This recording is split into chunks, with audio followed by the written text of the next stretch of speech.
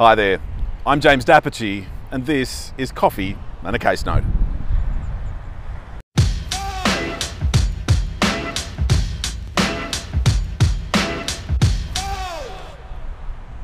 So team, today we're going to talk about two parties. Let's call them B and G.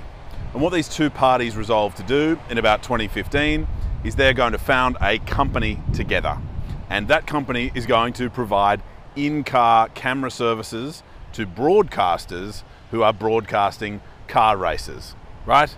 Broadcasters want to have shots from inside the cars, and what B and G do, they incorporate a new company to provide those in-car camera services. Now, we've got this company that's been incorporated.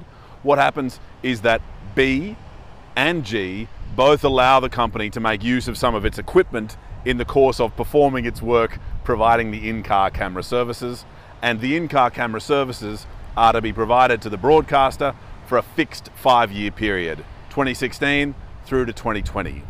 And things bubble along okay, although one of the things that happens in about 2019 is that the parent company of B changes. And we march on, and I should say that the relationship between B and G as joint shareholders in the company is governed by a shareholders agreement.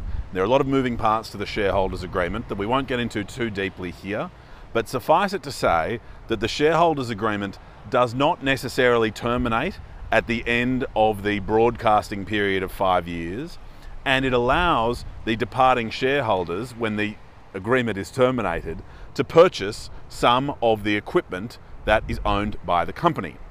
So the broadcasting agreement is coming to an end towards the end of 2020, and what happens towards the end of 2020 is the broadcaster essentially seeks expressions of interest. Hey, does anyone want to put their hand up for another round of the 5-year service provision in the upcoming little phase of car races we've got coming up? Now what happens is B's parent company puts their hand up and says, yep, we'll be in to be considered for that.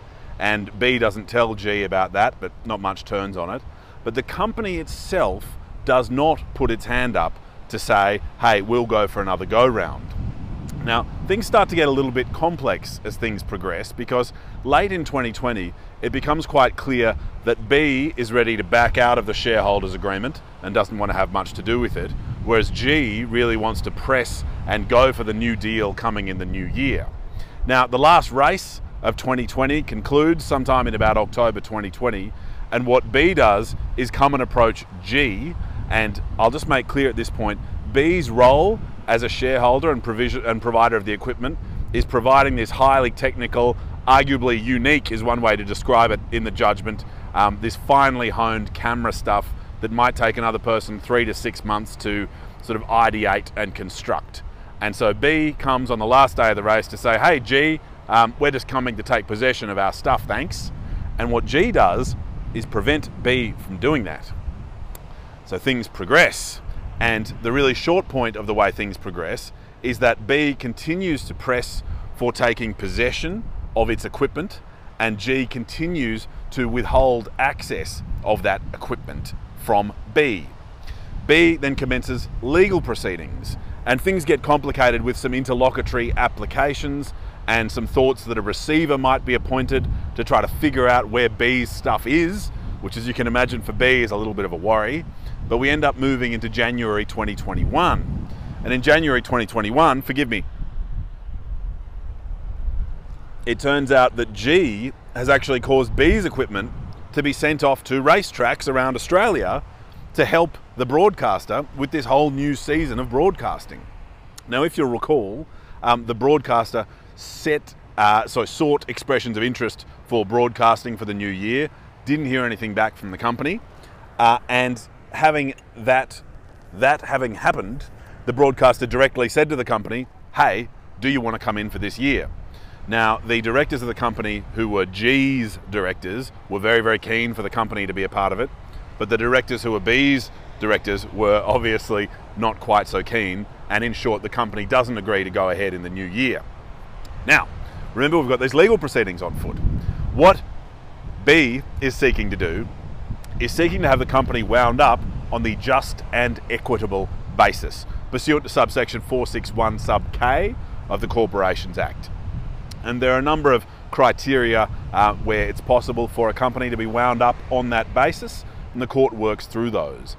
And one of those criteria, or one way of describing a type of criteria, is that if the substratum of the company has fallen away, if the reason for the company's very existence has sort of faded and it no longer really is able to do what it set out to do. What the court does is goes on and analyses the position. And the court finds sort of three related issues that sort of blur into each other. The court says, look, this relationship of cooperation and trust between B and G has sort of fallen down. The ability for B to rely on G to do what it says it's going to do, to place any faith in G, has fallen away, because the court says, rightly, B's trust has been shaken by G taking B's equipment all around Australia without its consent. And so, as a result of these things, the relationship's broken down, and the court says, yes, it would be reasonable for the company to be wound up on the just and equitable basis if there's no alternative remedy available. Now, a significant amount of the court's time is taken up by the suggestion from G, which says, hey, look, there are dispute resolution clauses in here that we should be working through. Hey, we've got the offer for the company to make some money in 2021 doing some more in-camera broadcasting. But in short, the court works through those arguments.